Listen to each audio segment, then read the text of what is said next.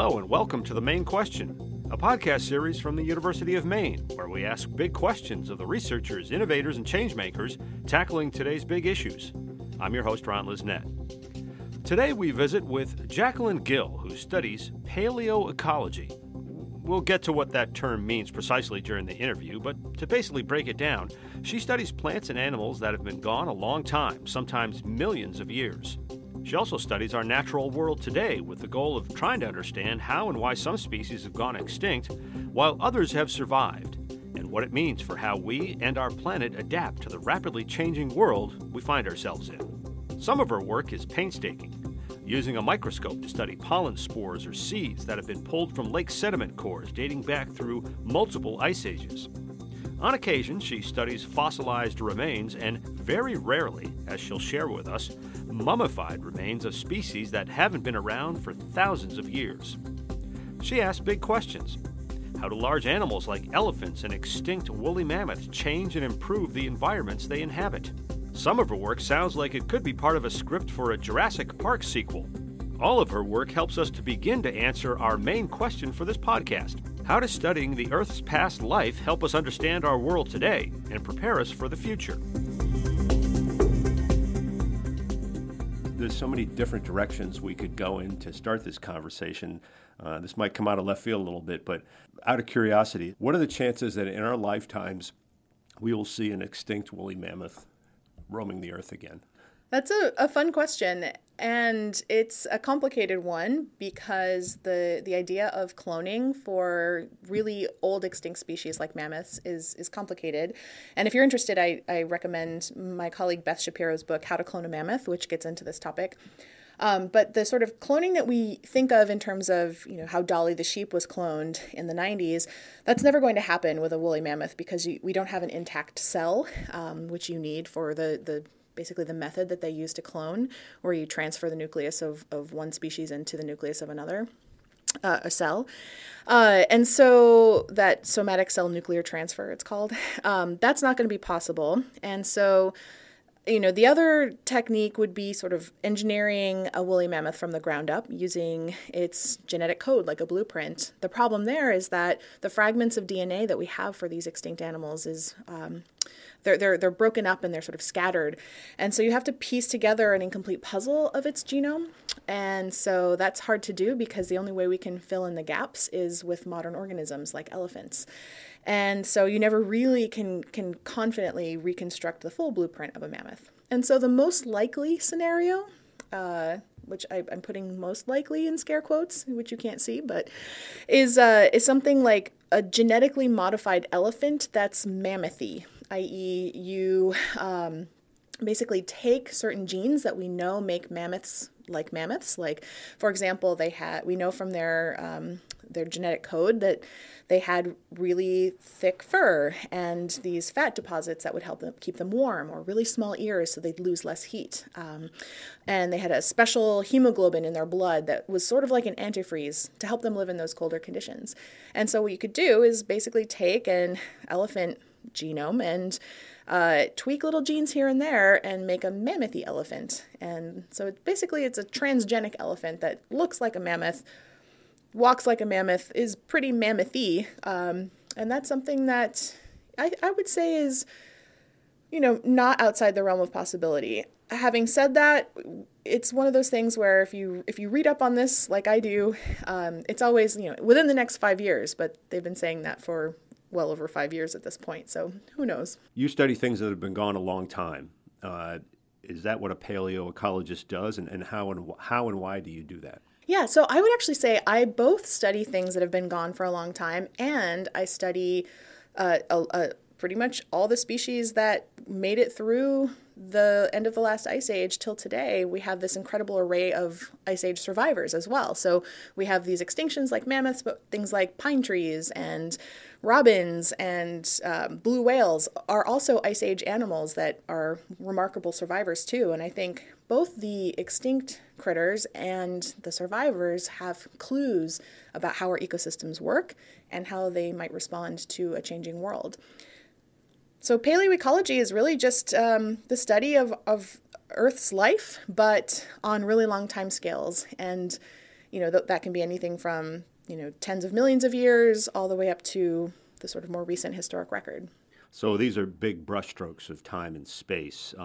Is that harder to put together, and is it better and more effective to try to answer the questions that you're asking in that way? I like to think of it as a series of puzzles, which is one of the reasons I was really drawn to this field. I love puzzles. I love problem solving, and in my field, we can't really go out and use the tools that my modern ecologist friends get to use. I can't go out and look through binoculars at a giant ground sloth and see what food it's eating, right? So the only tools that we have available to us, until someone invents a time machine, are forensic tools. And so we really even use some of the same kinds of methods that a forensic scientist might use to reconstruct a crime scene. So if you're familiar with shows like CSI or Bones, they'll often talk about using insects or pollen or the chemistry of soil to reconstruct the environment around someone when they were maybe murdered or something like that. And in my case, we use those similar kinds of tools, but we're forensically reconstructing an ecosystem and how it changed maybe over decades to centuries to millennia. Plants and animals have always gone extinct naturally. One term is naturally concluded experiments. I saw that. Is that different from some of the extinctions we're hearing about today? Yeah, I think it's important to know that, we often talk about this sort of background rate of extinction, that there's this natural process. Sometimes that those natural extinctions are happening because species are evolving into other species, and they're not really going extinct. It's just their descendants look differently than their great-great-great-grandparents. In other cases, the world changes, and we lose certain lines in our family tree of life completely. The trilobites are a great example. There are no descendants of trilobites today. And so, that when the trilobites were gone, that was the end. And so both these natural extinctions and also the sort of recent natural experiments in extinction can tell us something about extinction risk. And the one difference between, say, losing woolly mammoths, whether that was due to changing climates or, human hunters moving across the globe, those extinctions can still inform how we think about species at risk today. And the real difference between now and, say, 10,000 years ago is we have a really good handle on what's happening. And so I think one of the areas that is really exciting to me in terms of how paleoecology can contribute to this question is not just thinking about the causes of extinction, because, we know why rhinos are going extinct. That's not a mystery.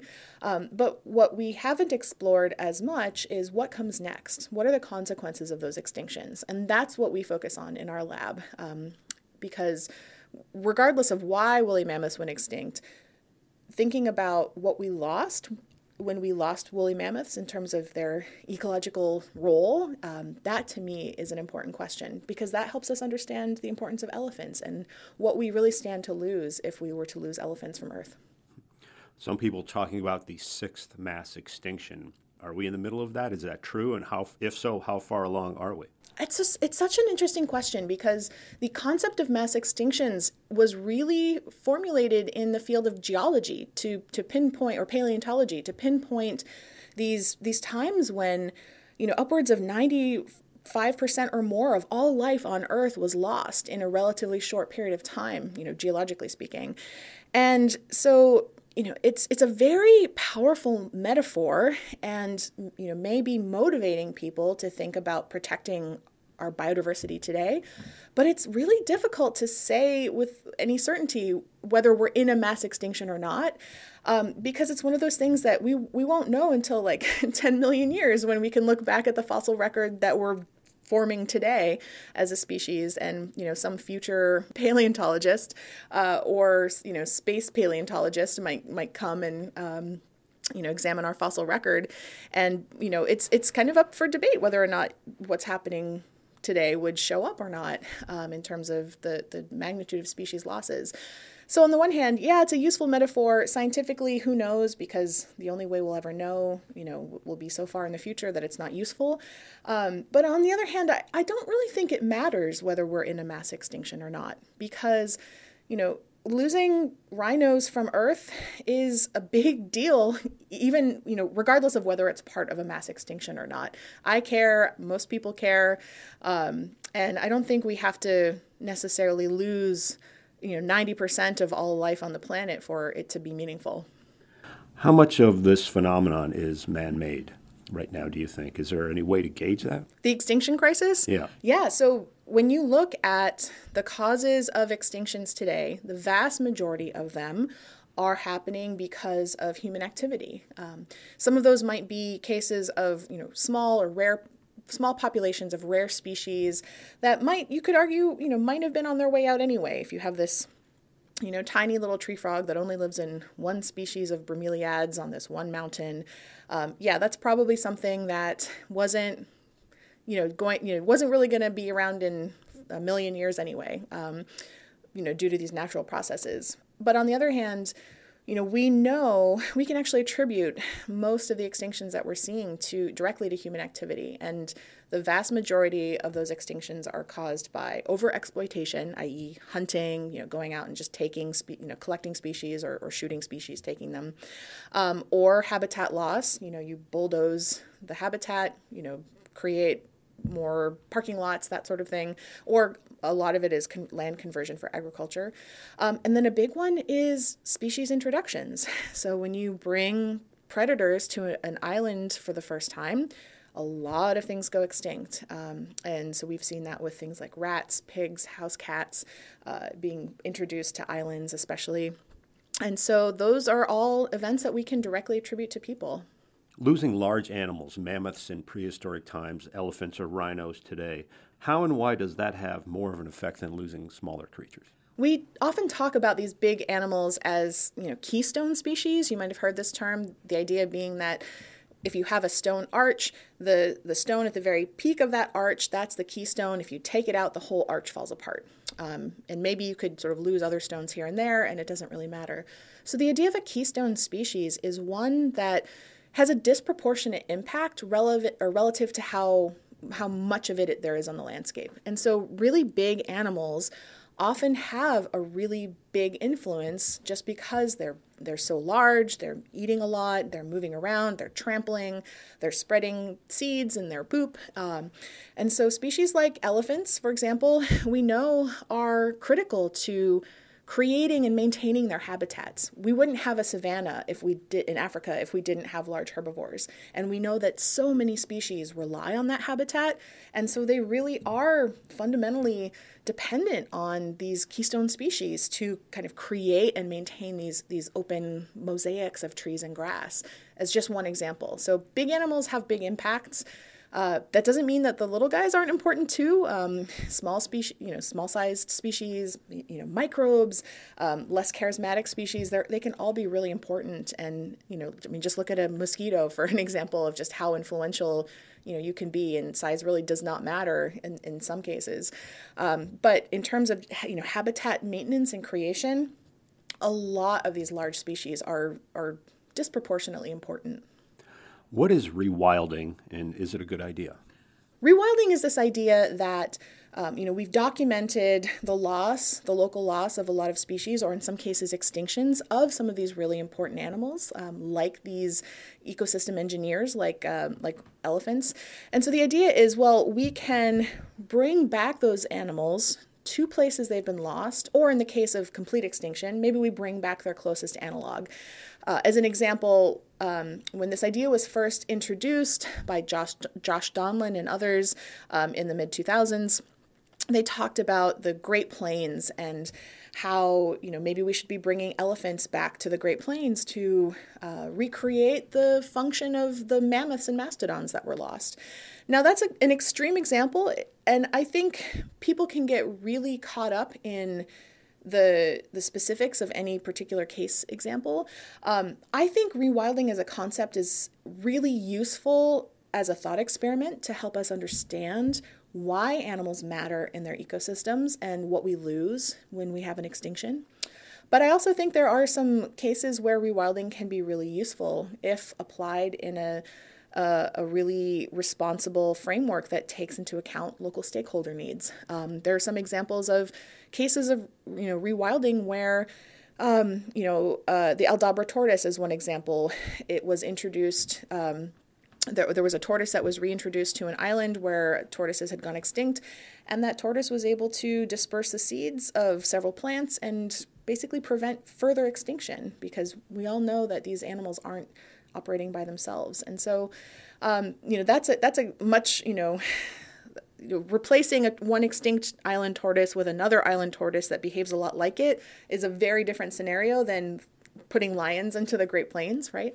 And of course, if you look at places like the UK, the big controversies there are about whether or not beaver should be reintroduced to the British Isles, right? And here in Maine, we don't think of beaver as necessarily being that controversial, although maybe look at your neighborhood Facebook group and you might have some different discussions about beaver. But I think it's a very there are very localized impacts.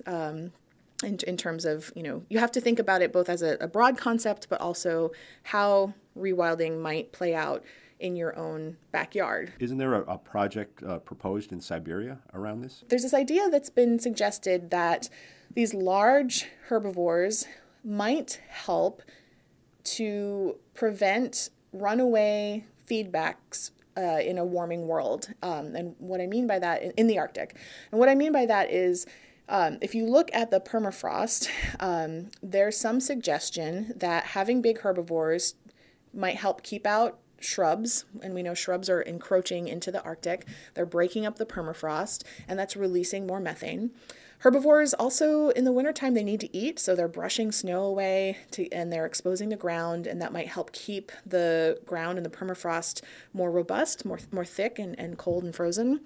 And so all of those things can be good for keeping the permafrost from warming.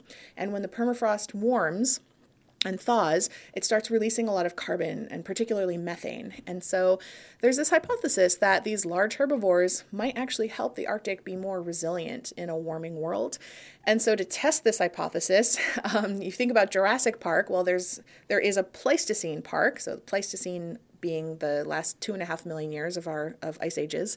And there's an area outside of Chersky that they have brought bison and horses and muskox to this part of the Arctic, and they are testing this hypothesis to see whether or not our surviving ice age herbivores might, if we were to expand their populations and bring them back to places in the Arctic where we've lost them, then perhaps they might help save the world. Wow. You were part of a team that explored a permafrost cave in Siberia, and the Science Channel did a documentary called Lost Beasts of the Ice Age. For a scientist like yourself, was that like hitting the lottery? What did you find there, and what was unique about what you saw there? It was one of those things where at the time I was thinking, wow, I'm so busy. It's right before the semester starts. Why would I ever do this to myself? I'm going up for tenure shortly. But then I decided, I can't pass up this opportunity. I have a new funded project to work across both sides of the Bering Land Bridge, so Alaska and Russia. And so I decided to do it. And I'm so glad that I did, because being in, having access to these tunnels in the permafrost is exposing, incredible, amazingly well-preserved, we can't even call them fossils. They're really mummies. And so going into those caves in the permafrost was really like stepping through stepping out of a time machine into an ice age world. And, earlier I said that I never get to see my study organisms up close and personal. This was kind of an exception to that because, when someone hands you a cave lion cub that looks like it could have died 2 or 3 days ago and it's 40,000 years old, I mean, it's a species that hasn't been around for at least, 10,000 years, and its claws are still sharp. And its fur is still soft. I mean, I never get to do that. My science is mostly done in my mind's eye. And so to be able to see some of the characters that populate my mental picture of the Ice Age was well worth any risk or stress or, I ended up in a Russian ICU because of this trip, and it was still worth it. Yeah, I was going to ask you about that. I mean, you had quite an ordeal yourself, physically, medically, right? I did, yeah. So it was 24 hours of flight to get to this part of the world, and it's very remote. And then once we were there, it was roughly 7 hours a day there and back with boats or on boats to get to our field site. And for filming this documentary, and while we were also doing some really cool science at the same time. And it turns out that flying for 24 hours and then being cramped up on a boat for, a cumulative of amount of 7 hours a day is not great, especially if you're, there's no bathroom on the boat. And so, I wasn't drinking enough water. And so, being dehydrated and having long haul flights, I ended up getting deep vein thrombosis in both of my legs. So these are blood clots that are, tied to a lack of movement, often associated with sitting for prolonged periods and flights. And then pieces of the clots broke off and pretty badly damaged both of my lungs. And so the very last day of filming, I was starting to feel a bit rough, and we were headed back to the village that we were staying in. And I was finding that I was getting winded just getting up to go to the bathroom. And that was, just walking, 15, 20 paces. And that was my sign that something was really wrong. And so when we flew back to the nearest city, which was Yakutsk, it's a city in the permafrost, the coldest city in the world, I was taken straight to the hospital, and I was there for just over 2 weeks. But obviously recovered and feeling good now. Yeah, I was. And, I would say the take-home messages there are definitely learn about DVTs and how to prevent them, especially if you travel. Listen to your body and get good travel insurance because that I ended up being flown home on an air ambulance, and thanks to the film production company for getting us really good travel evacuation insurance. And drink water, too. Yeah, drink lots of water. Now, you have your own podcast, Warm Regards. It was nominated for Best Green Podcast. What's that show about? What are you trying to do there? Yeah, Warm Regards is a climate change podcast. And when we started a few years ago, there weren't really a lot of conversations happening in the podcast realm about climate change. And there's something really magical about podcasts because they feel really personal. As you listen to them, you start to feel like you become friends with the people that are, you're listening to. They're sort of getting in your head.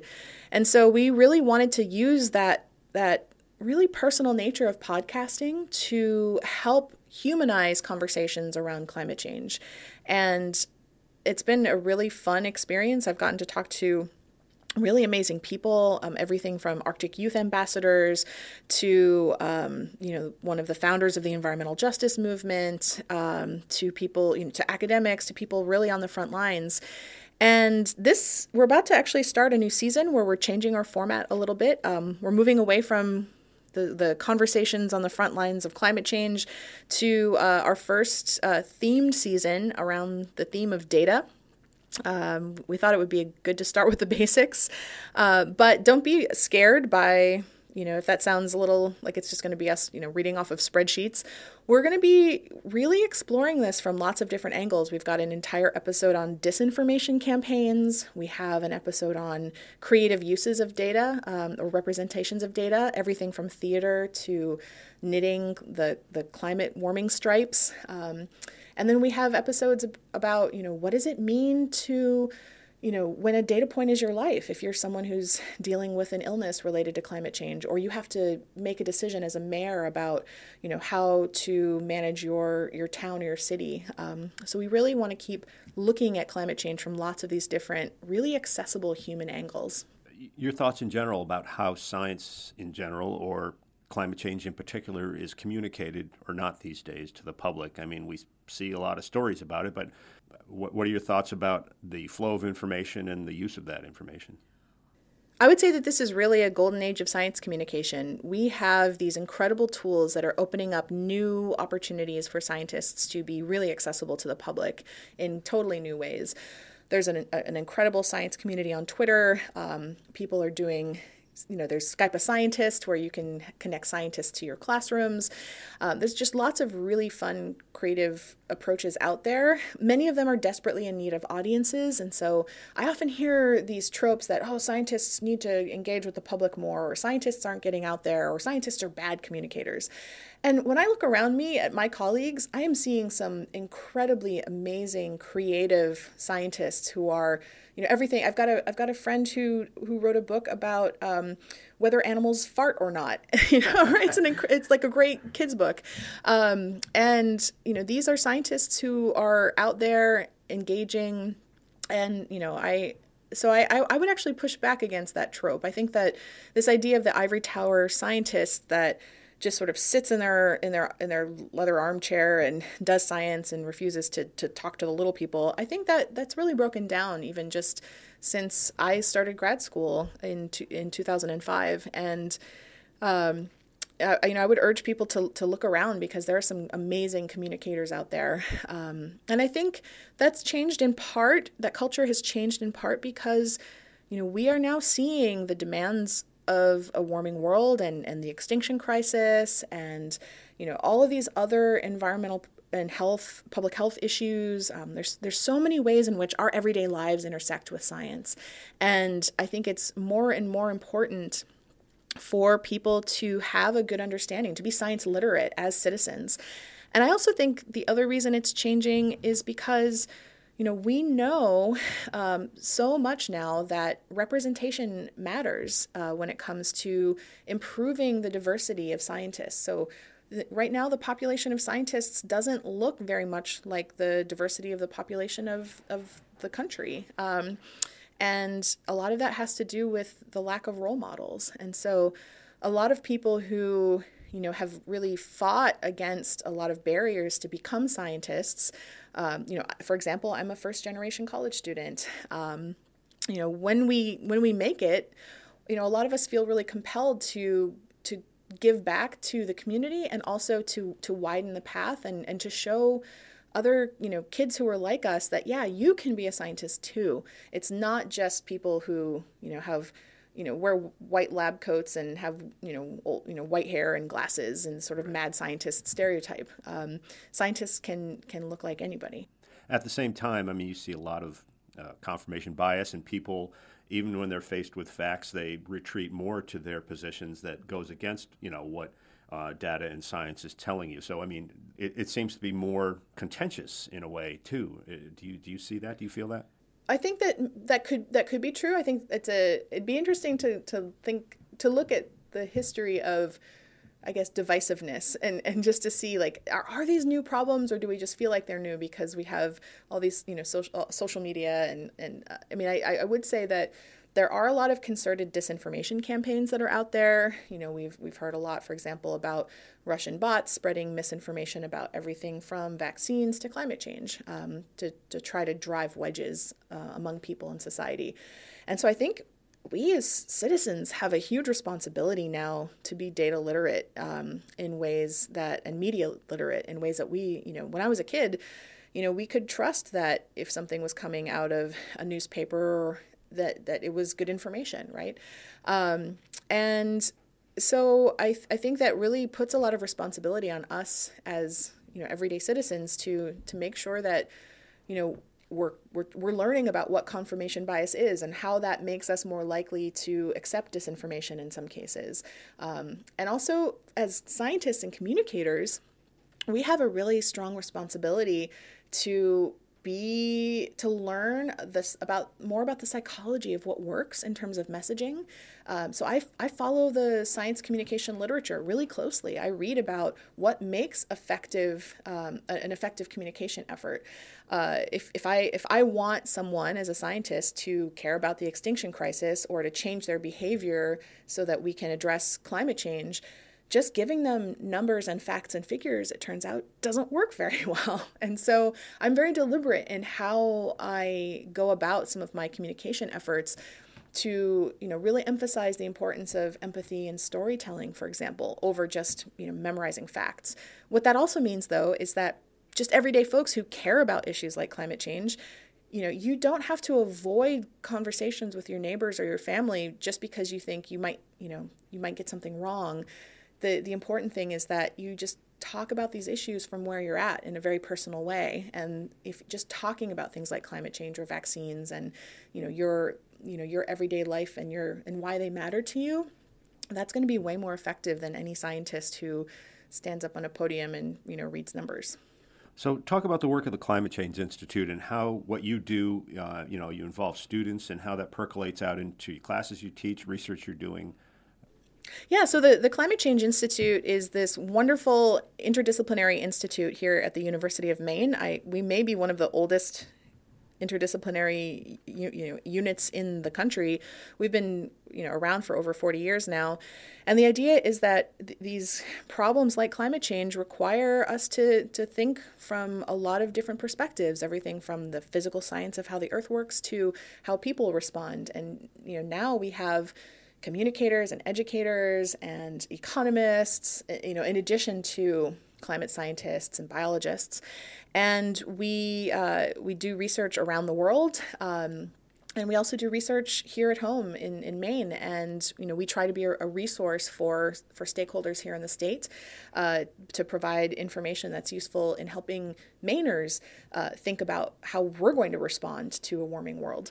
And as part of that work, we also train graduate students from all over the world.